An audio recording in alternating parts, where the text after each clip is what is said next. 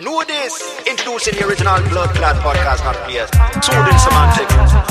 Special dedication all the way from New York. Boom. Yeah, man. SWOT semantics. Yeah, me know. Boom. Soothing semantics. Yeah, me know. Big ups to the man now. Soothing semantics.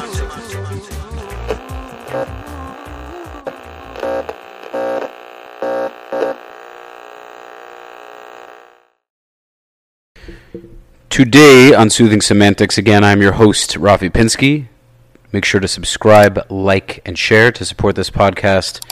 In the description of the video, there are 2 links, so give it a gander. It would be much appreciated. Today, we have a very special guest, a coach and a broker in my office from Keller Williams Elite Properties in Aventura, Florida. Lee Rosa, how's it going? It's going, my friend. Thanks for having me out. Absolutely, brother. Greatly appreciate the time, the energy, and let's have some fun. I'm down. So, quick thing before we start. Lee also has a real estate team called RGT. He does this with, I can't pronounce Ralph's name to save my life. Yo, it is the hardest last name to spell in real estate. Goicoria. Goicoria. Yeah. Goicoria. Learn how to spell that at the start was an experience. Goicoria. Okay. I'm actually a very good speller, but every time I see it, okay. Goicoria. Okay, cool. All right, so go on, brother. You have the floor. Yeah, no, I mean, look, it's been quite a journey in real estate. I think the path is what's most important because, real estate is never a straight line. It's understand that the fastest way from A to B is a straight line, but the way that we started back in Orlando.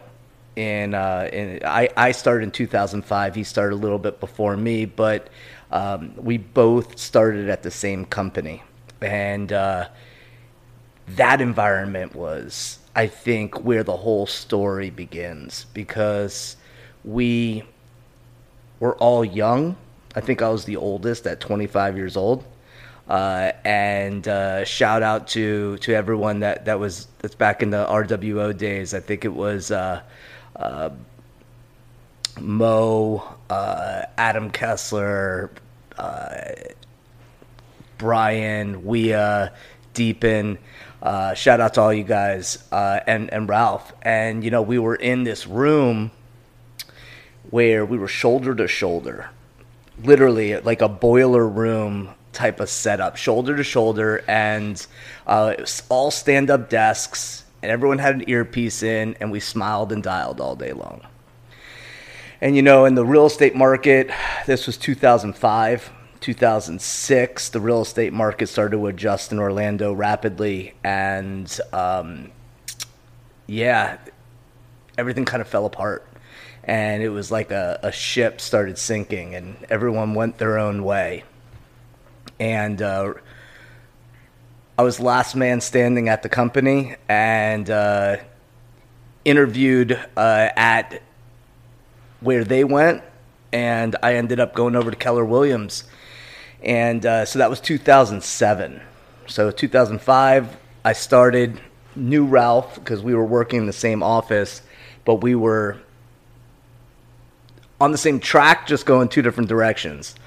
And 2007, he was at another company. I was at Keller Williams, and around 2009-ish, he came over to Keller Williams from where he left that original company. Mm-hmm.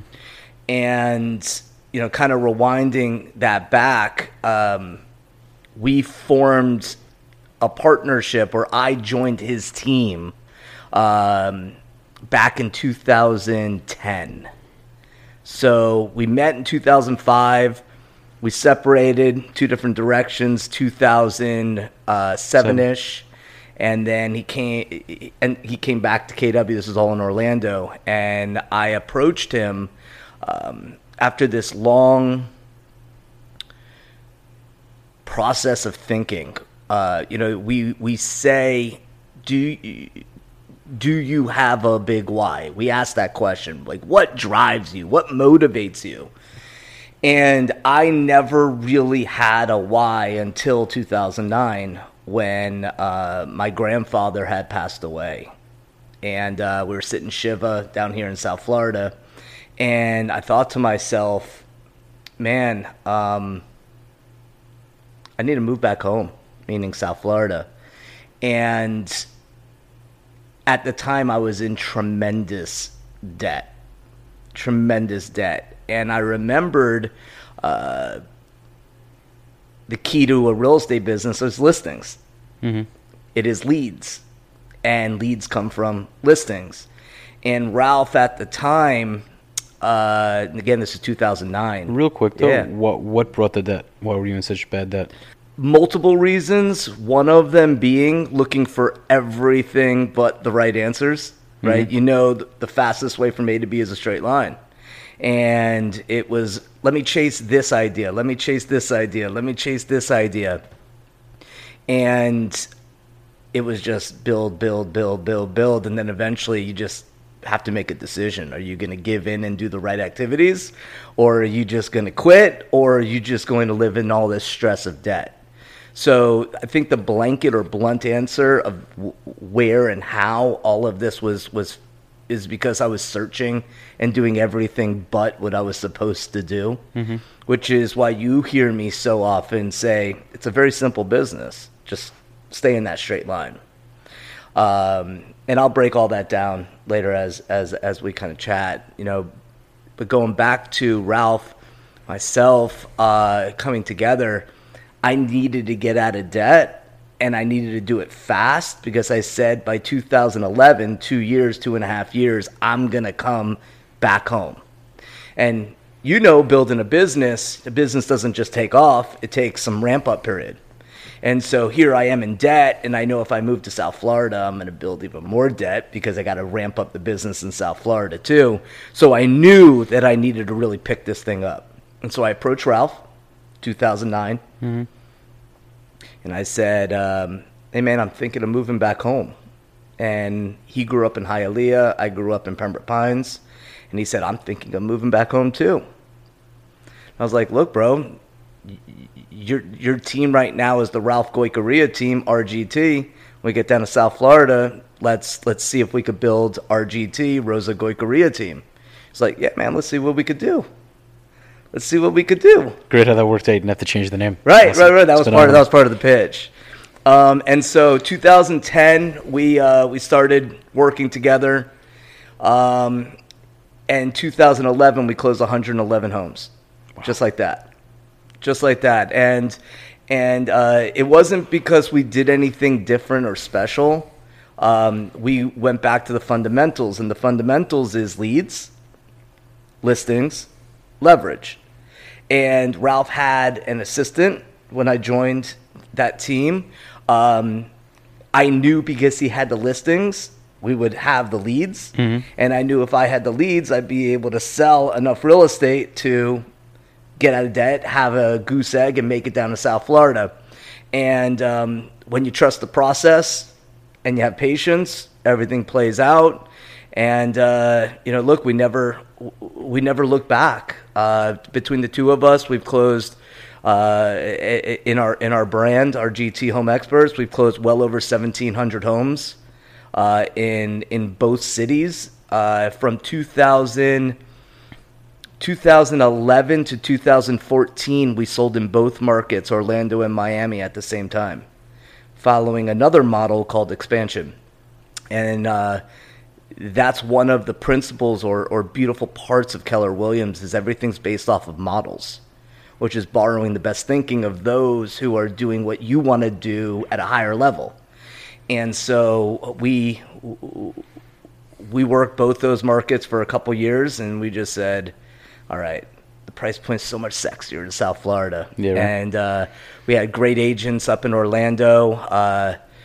Danielle Pensala was kicking butt for us, and we eventually just turned that into a referral scenario and focused all of our energy and attention down in South Florida. That's still your main referral in that area? Oh, yeah. She trained by me, and she is a rock star. She was actually my LO, my loan officer, when I first got into business. Really? And she switched to real And she estate. switched to real estate, and she was like, "Will you teach me what you know?" And I was like, "I will give you every tool you can possibly think of." And her husband are now the Pensala Group up in Keller Williams in Central Florida, and It's amazing. killing it. It's phenomenal. What brought you to Orlando in the first place? School. So I graduated, right? So I graduated from University of Central Florida. I graduated in '01, and so I was in Orlando. Orlando is one of those cities in the state that has a stickiness factor to it. Like, someone graduates from FSU or UF in Gainesville, you're not hanging out in Tallahassee, you're not hanging out in Gainesville, but Orlando, people kind of stay afterwards. And so I stayed. I graduated with a criminal justice degree. And Really? What were you going to do originally? yeah, I had no idea. You thinking law? No.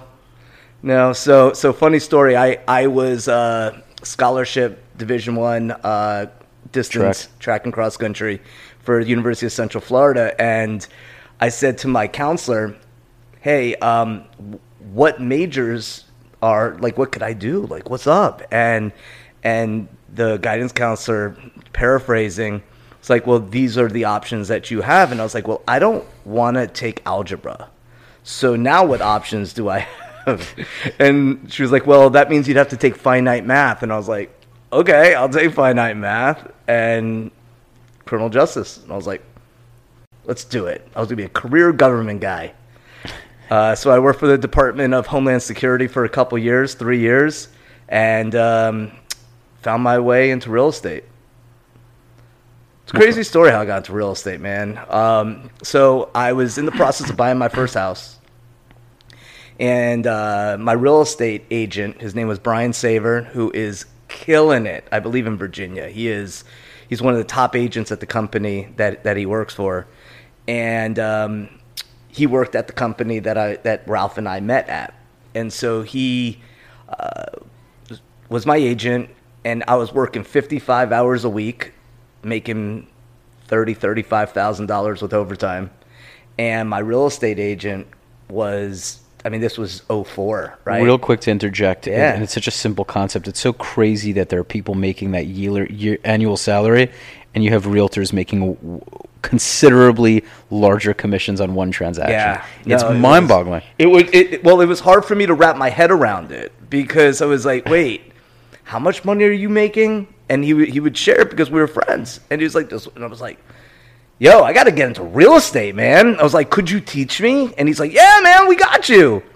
And so he introduced me to the broker of the company he was with, and I never looked back. You know, I got in, I learned all the right ways of selling real estate, all the ways that I then avoided later, which was your question, you know, how did you build the debt that you were in? Because I went away from the fundamentals, looking for all the other ways of making money in real estate. Gary talks about this. And I love that, because he ultimately talks about, if you're not willing to do those things that need to be done, you might as well just fire yourself. And it's, Aaron talks about this, you talk about this, you have to make the calls.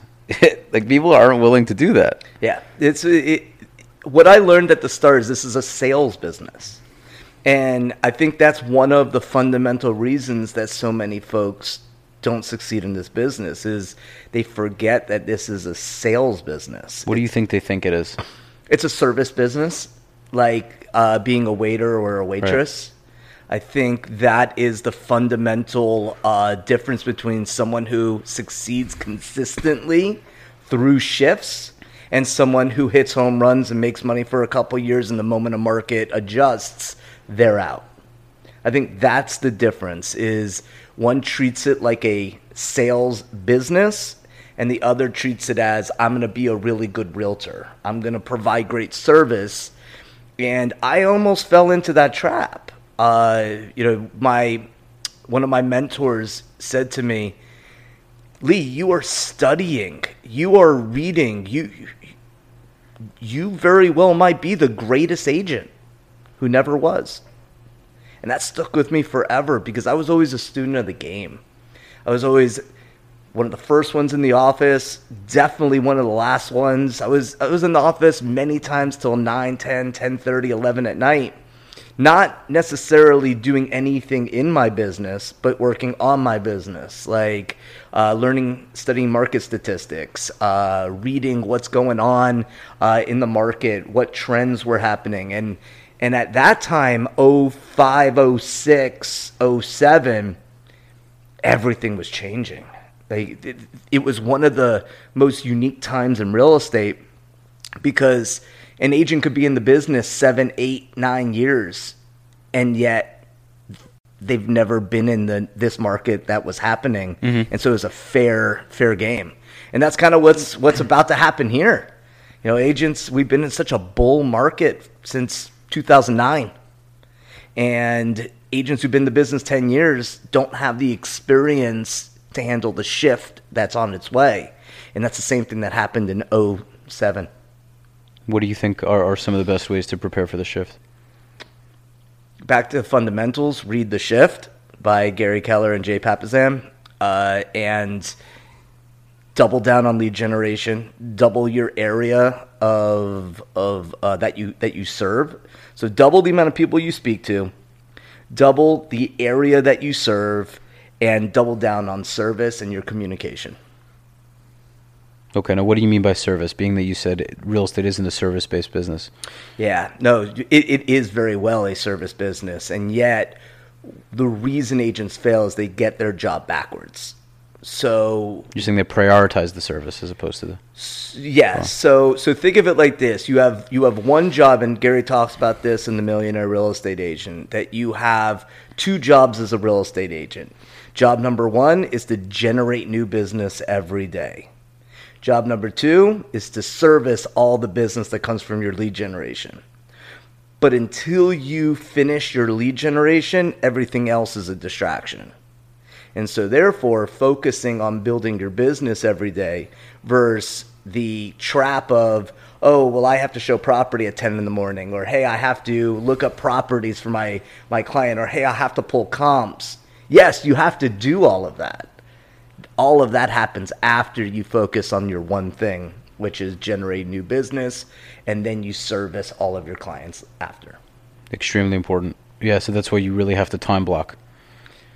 Which is a skill. Right. It doesn't come easy, time blocking. It's a practiced skill over time that when it's internalized, when you have that skill down, well, then you get to pick and choose what's most important and what's not. What I'm noticing as a newer realtor is realtors are very quick, just like other people. They're always looking for the next best thing. So people get sucked into these YouTube ads, right? They have a standard 9 to 5. They're making $40K or $60K a year. They're not a fan of their job, but it's a means to an end. And they get this advertisement. Are you making $40,000 a year? Do you want to try something new? Well, I have this e-commerce idea for you. All you got to do is click the link in the description, blah, blah, blah, blah. And they have always have another one of those. So people do is they say, oh, wow, this guy can teach me? It's only $667 a year? Oh, that's great. I'll try that. They try it. Doesn't work. They do another thing and another thing and another thing. So similarly with realtors or many people in a sales business, instead of taking accountability, they blame their company. Right, so they jump from company to company thinking that this broker will be better than the other broker without understanding a very simple concept of you are responsible for your results. So what do you feel a traditional split brokerage such as Keller Williams as opposed to a company like United across from us or another company that gives 100% commission? As a new realtor, it's quite obvious as to what it brings to the table versus 100%.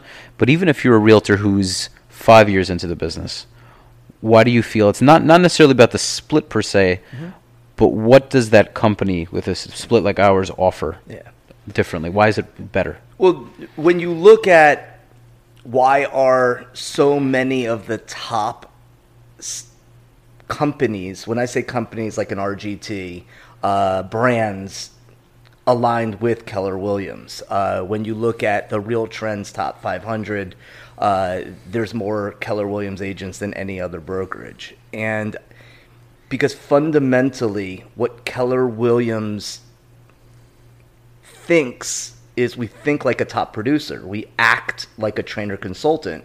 We focus all of our energy on customer service, on profitability, and helping agents build systems. Now, taking that aside, as a leader in Keller Williams, from the top down, we focus on one thing: profitability. And one would think that you might be more profitable if you go to a discount broker because you're not paying a commission, you're not paying a split. And then the question becomes, is it a tangible expense or an intangible expense? And how many tangible expenses do you have in your business, and how many intangible expenses do you have in your business? And so when you look at the MREA, the Red Book, which we just happen to teach, and yet you could take the principles of the book and go anywhere. Mm-hmm. It's a focus on a net of 40% or higher after expenses and cost of sale. And that second term, cost of sale, is a term that most real estate agents don't know how to calculate or choose not to calculate using the ostrich syndrome. And so by definition, a cost of sale is any cost you accrue in selling a property. So if you sell 0 properties, you have 0 cost of sale. And so a couple very simple cost of sales would be commission split. Mm-hmm. You don't owe your broker a split if you don't close the deal. Agent referrals. Mm-hmm. You don't owe the agent a referral if you don't close the deal that's a referral. And the other is when you start building a team or a business, the agents on your team. That's a cost of sale. And so when you look at just the dialogue we're having right now about how to calculate profit, that in itself is the slam dunk. That in itself is a piece of value to be able to look at your business from 35,000 feet, look down at it, and be able to strategically maneuver to add more profit or give yourself more time if your business is rocking and rolling. And that's a fundamental difference. I noticed definitely as a new realtor, there's an enormous amount of training. Mm-hmm. Which is so important. There's also the culture is important. I'm not a huge culture guy, I'd say. I've never, even from the time I started, it wasn't so much about the culture that got me, kind of the excitement of yay and all those things. It was the way the company was structured that really got me. That was really what I enjoyed about it. The concept that you aren't just thrown a desk and, okay, you make money, you don't. You make money, great, you don't. I also find that if you're doing the business that you set up to do, meaning you have a goal and you set it, and then you strive for more, obviously, in a company like Keller Williams or Element or any familiar, well-accredited company, I find that the best realtors in the game in any given state are generally working for these companies and not a traditional split. Some of them maybe own their own brokerages, but generally across the board, if I can think of any South Florida agent that's best in the biz, they're working for one of these companies. That's what really gets me. They're not working for the 100% brokerages. And look, it doesn't make them wrong. It doesn't make an agent any less being at a discount or 100% company. It comes down to agents are looking for two things, sometimes both, but more money or more time. And so an agent at a 100% or a transaction fee company, they may have the money part down, and that's okay, awesome. Where joining a company like ours and where everything we do derives off of models.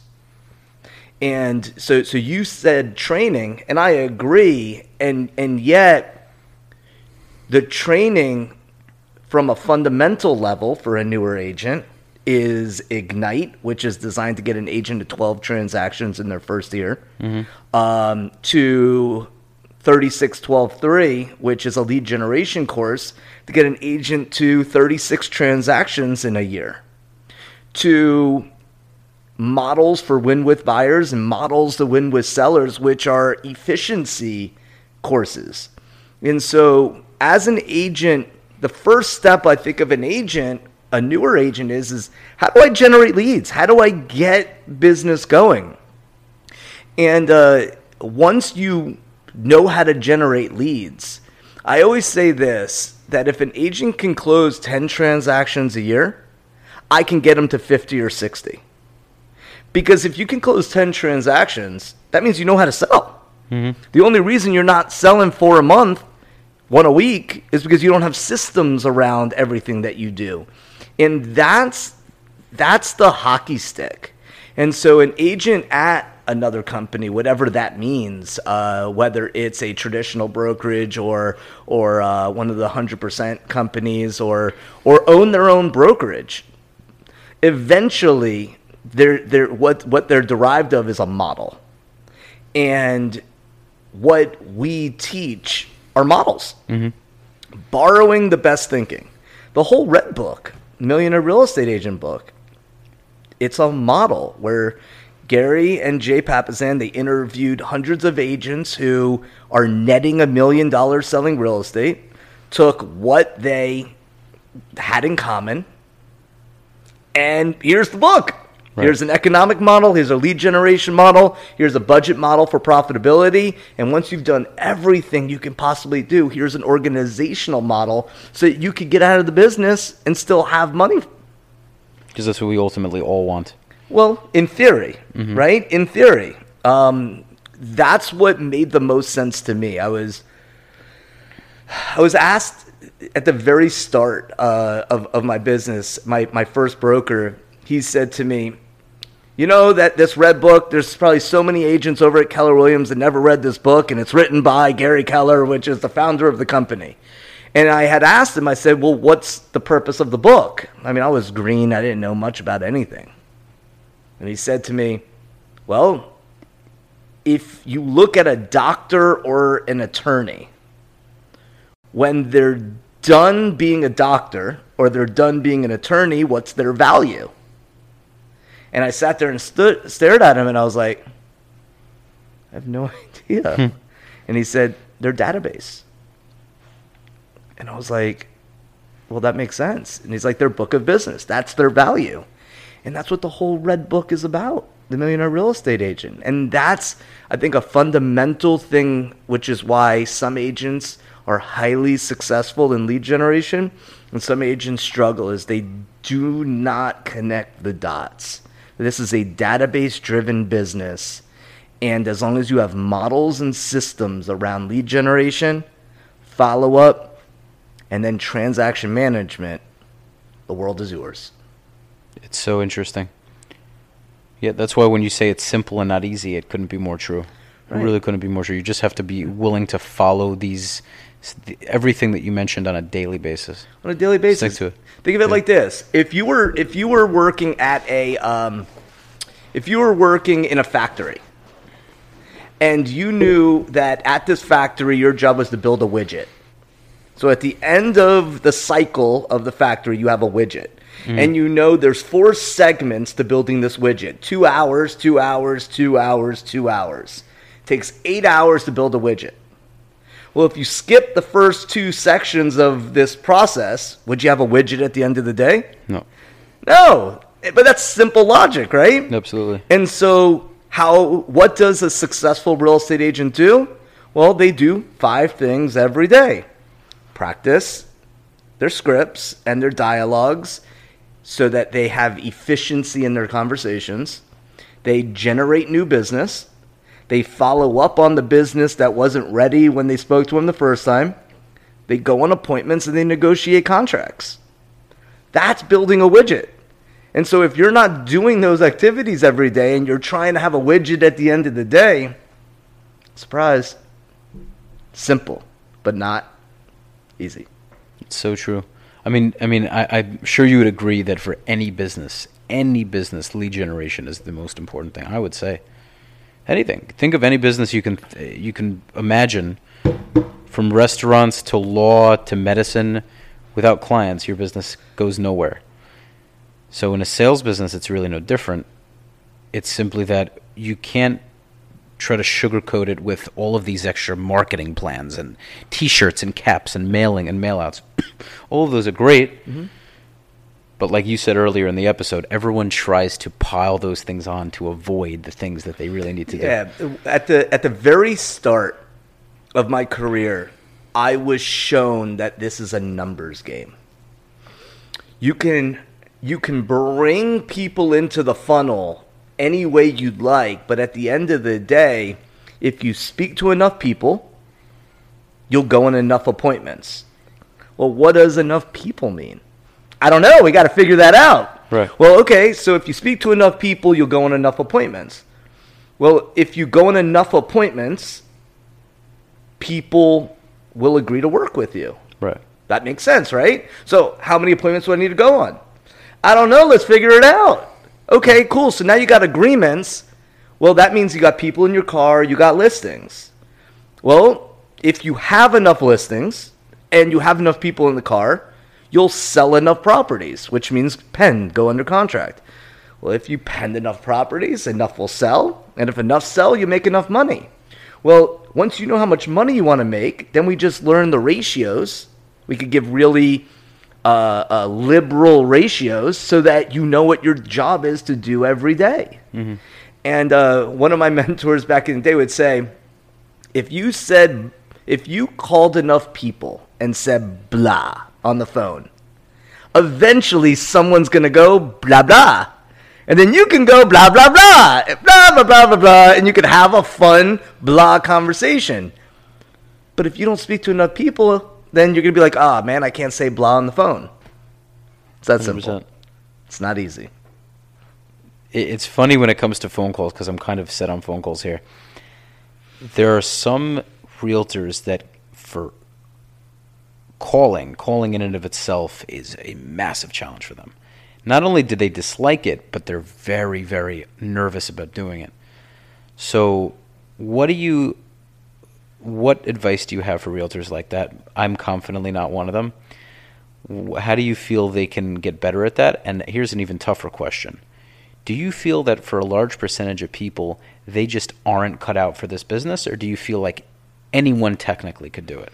So the first is you want to pay attention to the TCPA. That is the Telephone Consumer Protection Act. So anyone that's going to be using the phone, that's the first and foremost is connect with your broker, understand TCPA and where you work. But at the end of the day, this is a contact sport. And if you understand the lead generation. It's interesting calling it a contact sport. Never heard that. Yeah. You got to have conversations. You got to be belly to belly. You got to be meeting with people, right? So understanding models, and that's why everything is simple but not easy. It's simple because you just learn the model, like brushing your teeth. Like if you gave a child a toothbrush and said, figure it out, they'd be brushing their nose. Right. But if you show them, you start in the back, and then you go, and then you brush your tongue when you're done. That's a model. Real estate is full of models. And so whether it's telephone prospecting, whether it's pay-per-click, whether it's internet leads, whatever the system is, as long as you understand the fundamental model, which is people will come into your world either through active prospecting or passive marketing. It's the only two ways someone's going to get in your world, whether you got in the way of that contact or because of your marketing efforts, they came into your world. Well, then you have a lead, which is one-way communication. One way. You are attempting to build a two-way conversation. So a lead becomes a contact. And a contact is two-way conversation. Sure. Every time you have a two-way conversation, what you're doing is you're building rapport. You're strengthening that relationship. So as you're strengthening the relationship, you're having a call to action. You are proposing a way to give them an offer. What does that offer look like? Well, would you like a home evaluation? Or would you like to sell your home? Or would you like to take advantage of interest rates where they are today, historically low interest rates. These are call to actions. So starting back over, someone comes into your funnel, one-way communication, then becomes two-way conversation, and you're building rapport and strengthening the relationship. From that moment, you are asking for the order. Well, when you close, one of three things will happen. You'll have a new client, you'll have a repeat client, or you'll get a referral. And if you get a referral, they go back up to the contact, which then go into your database, and then you are bringing value and asking for the order, where you'll either get a new client, get a repeat client, or a referral. So I think an agent doesn't succeed in this business because they don't understand that fundamental model. And they don't understand that without leads, you don't have a business. So getting that lead, I learned that you can pay for it or you can go find it. And that goes back to telephone prospecting. I think that if somebody has a why, a compelling reason to succeed, they'll understand that rejection isn't about them. It's not a no. It's a I need to know more, KNOW. Exactly. Or it's not now, but it might be later. And so that's where mindset, that's where I think a money blueprint comes in. A person's money blueprint, where they are psychologically with money. Because I mean, I can only speak for myself. And that's one of the things that I had to work on, was my mindset and my money blueprint, coming from a government job of making $35,000 a year to you sell $1 million property. It's a $30,000 one transaction. That messes with your psyche, right? It's unbelievable. Right? It's like, hey, I want to make $10,000 a month, $120,000 a year. Then you make $20,000 in a month, and you're like, well, should I go to the office today? Right? I mean, I can probably take off for a couple weeks.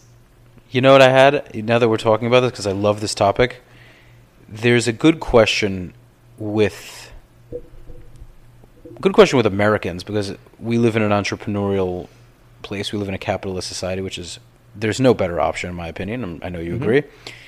The question becomes for a lot of people, at what point do I stop? And the conclusion that I've made, because I've even thought about this at times, I said, at what point do you say it's enough money? I have enough success. The truth of the matter is, whether you have a certain amount of money that's enough, in some form or another, you always have to look for the next thing. Not to say that you shouldn't be satisfied and grateful. You always have to be grateful for what you have. It's extremely important. And have gratitude. And that's huge. You always have to strive for more in your life, in any given thing, or else you start to decay. If you're not moving forward, you're stagnated or moving backward.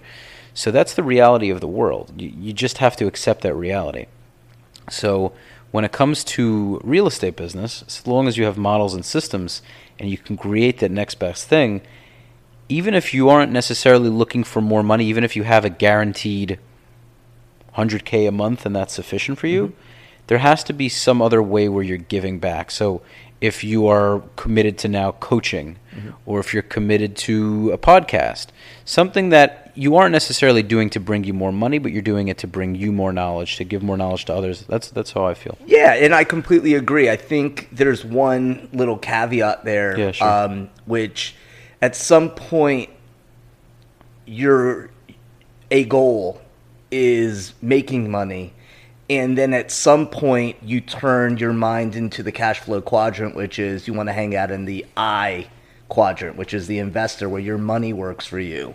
And one of my passions and whys, if you will, is to become a 100%er, which is that my passive income streams are exceeding my income or my budget.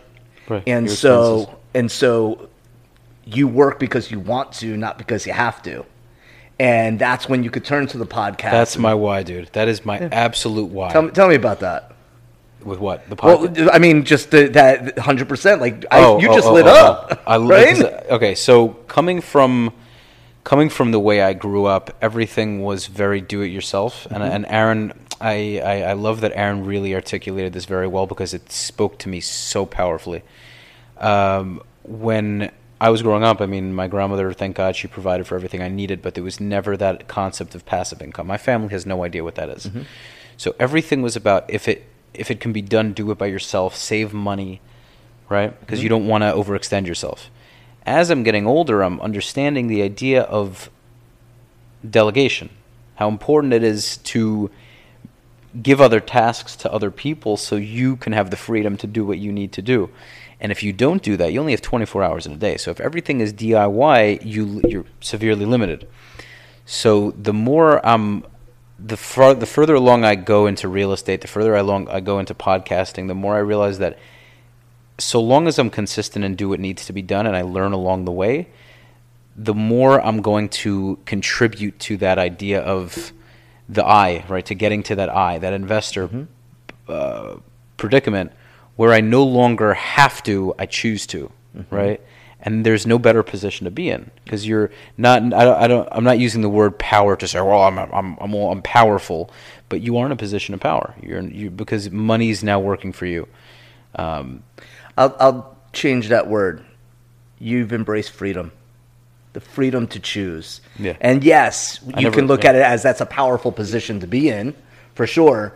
But one thing all humans strive for, I believe, is freedom. Is independence. Independence, freedom, to choose, to do, to be, and I think that's part of what got a lot of people during COVID is the freedom to do whatever you wanted to do was taken away, and that's what I think messed with a lot of people is because that's the fundamental key or goal I think that all humans consciously or subconsciously strive for is freedom. And that's what drives so many people crazy because they either don't have the why or they don't have the know-how or they don't have the confidence to go and leave that idea of comfort that they have, even though it's not a real comfort, it's a fake comfort. So doing that job that pays the bills but just pays the bills doesn't give you any freedom whatsoever. Yeah. But it's like how or why or where do I know this isn't working for me. What do I need to do? And for some people it's not even necessarily the fear of it. They would love to go into it, but they don't know how. You know what I mean? I don't even know if I believe that, to be honest with you. I think it's largely the worry of it's that analysis paralysis of I have to have everything prepared beforehand. Well, that's different personalities, and everyone's in a different place. Again, I can only speak for me. And at the start, I gave all the shout outs at the start of our podcast at the beginning. And the amount of conditioning that I had to put myself through, I was coached on how to do it, but to move your money magnet, to your money magnetism, and to raise your financial thermostat, it takes work. And you go back to the difference of companies and whatnot.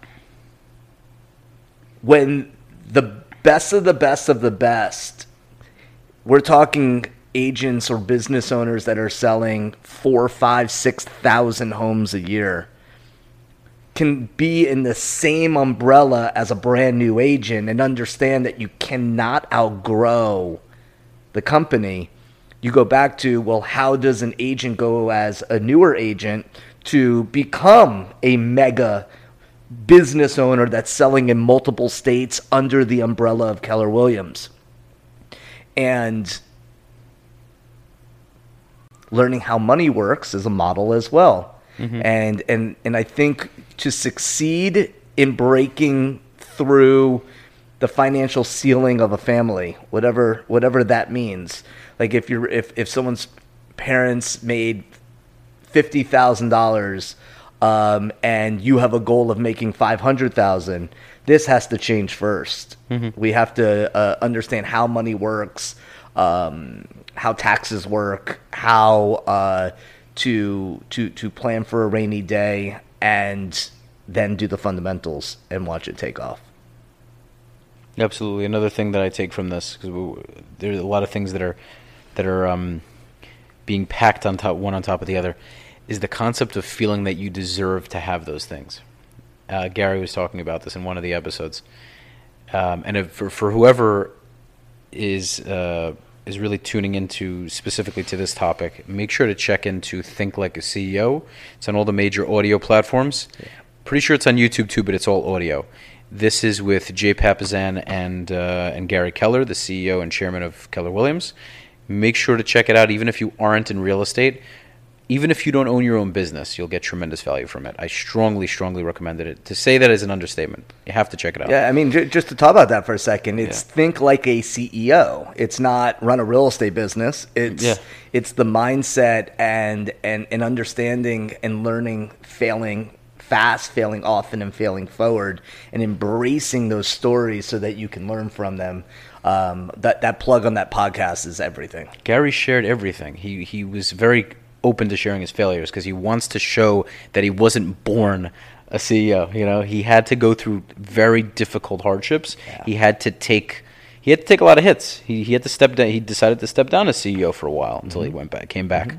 When a lot of people see these highly successful business owners, they automatically put them on such a higher pedestal and don't understand that those people were simply willing to do what needed to be done and were willing to sacrifice and suck. And most people don't want to, so they just live vicariously through those people. But it's like you can have that life, or you can have your own version of that life, rather. And taking their mistakes and their failures and learning from them, you can avoid doing a lot of that yourself. There are so many people that don't feel like they're deserving of $500K. If someone who's making $50K for 10 years, they're making that same salary. Maybe they had some bonuses. They mentally feel that their time is worth X amount of money, right? So there's a guy, shout out to you, Jose Luis. There's a guy, Jose Luis Morales. He's in Ventura, California, County, California. He was coached by Aaron Vello. He's doing phenomenally. And I like to listen to his Instagram stories. He'll post these stories and he'll talk about his certain experiences. When you grow up like I did, you're always trying to save a buck.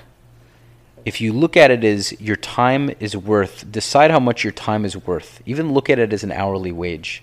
How much do you feel you are worth an hour? If you just spent 4 hours of your life that you'll never get back trying to save $100, was that the most efficient use of your time versus going and paying for somebody to take care of that so you can spend 4 hours doing something a lot more efficient and profitable? So I used to really not think of that. A prime example is a transaction coordinator and my podcast editor. Both of them are huge. So with the TC, I've come across so many agents that don't use a TC and they've been in business for years. I was last weekend, visiting my grandmother in the hospital, and I was on the road several times going to and from the hospital, and I was still working out these real estate transactions that I'm handling, and I was not near a computer. Time was of the essence. We had to do an addendum to contract or an extension. If I didn't have a TC, I would have been fucked. I would have not had the time to do that. So all I had to do, I'm on the road, give my TC a call. Hey, I need to send in that addendum. We need to revise the contract. We need to put this and this on the contract. 1, 2, 3, boom, he handles it. Yeah. That's it. Done. Becomes priceless. It's just like there's no thought whatsoever as to whether it's a good or bad idea. It's a no-brainer. But what people say is, but that extra $400 I could put into my pocket, you are missing such a major component of the business. It's like, it's crazy. And then with the podcast editing, my podcast wouldn't exist, period. I'm almost at my 50th episode. You're going to be the 51st. Yay. Right? Yeah, man. So 51 episodes in less than a year, dude. I mean, 52 is a year. So I have never missed a week. I have every single week since I started, I had an episode. The only reason why that is because of my editor. Well, that's it. Leverage. And it goes back to a real estate business. At the most fundamental level, you have leads, listings, leverage. And leverage is people, systems, tools. And piecing that together. That is exactly when I shared back earlier, an agent who's crushing it, they're making the money. Well, now we're talking time, and time is leverage. So if you didn't want to miss a kid's soccer game, or you wanted to go on vacation and not have to have your laptop with you, that's all leverage. And I learned that at the very start, man. My first couple years in the business, before I came over to Keller Williams, I closed over 50 transactions. Over 50 transactions, and I had a transaction coordinator for every one. Mm-hmm. So when I came over to Keller Williams, it was like, who do I pay for a transaction coordinator? Because if you're really good at selling, I'm sorry, if you're really good at selling, you're not good at paperwork. And if you're really good at paperwork, you're not good at selling. You're not good at selling. And so I'll stand by that. And if you are really good at paperwork and you're really good at selling, you're not a really good business person. So let's connect the dots on all that. I love this. It's the truest thing in the world. It's the truest thing. How can you do both? You're either doing one or you're doing the other. Well, you can do both, and now you're spending all this time instead of being with family, and you're not with your friends, or you're not living the best life you possibly can in a real estate practice, in a real estate business. Mm-hmm. Yeah, and another why for me. I love what you said, by the way. So thank you for that. Mm-hmm. Tremendous aha. Another very big why for me is if I'm on a vacation with my wife and kids, or either or, if my business isn't automated, obviously if I have to take a phone call here and there, that's understandable. But if I'm constantly on the phone, constantly distracted from my business, there's something missing. So, mm-hmm. Right. So if it happens in the earlier stages of my business, and I don't have the funds to make it happen, I'm not trying to make excuses, but you have to kind of figure out where you are. But you have to. That's why it's so important to have goals. It's so important to have a literal business plan. Mm-hmm. And when you do set the goals of the business plan, my goal, my why, is to get to that point as soon as I can. So when I do go on that vacation, I can give my undivided attention to that vacation, to the people that I'm sharing it with. Because your business is, no matter where you are, your business is never fully. I personally don't feel you're truly successful until you have an automated business. Not to say that you can't just run off from it. Jeff Bezos is a crazy example, but even with someone like that who can technically just do nothing for the rest of his life and the business would run, there's no question he's unbelievably involved in his business. With that said, it's automated. He technically doesn't have to walk in. He doesn't have to travel to every Amazon base or warehouse and worry about what's going on. Mm-hmm. And there are people much less successful than he is. Which is why we teach the first hire is always operations. First hire in a real estate business is not an agent. Mm-hmm. It's not to leverage sales. And that's why most agents don't calculate cost of sale. Because they don't understand that's the largest expense that you have. Mm-hmm. It's not salary. It's not a virtual assistant or a real human operations person, executive assistant. It's so that we can automate the stuff that takes the most time. Mm-hmm. And so when you go on vacation, your operations can handle all of the calls that you have to take. And now, if you take a call for a lead, well, that's a choice now. Mm-hmm. Do I want to continue to grow my business when I'm on vacation?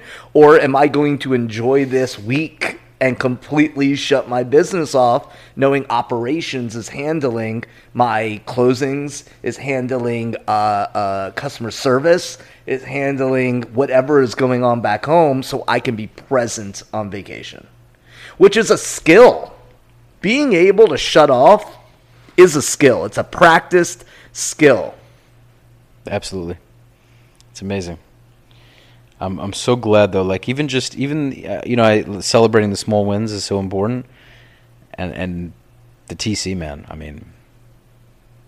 Trevor's great. Very happy with him.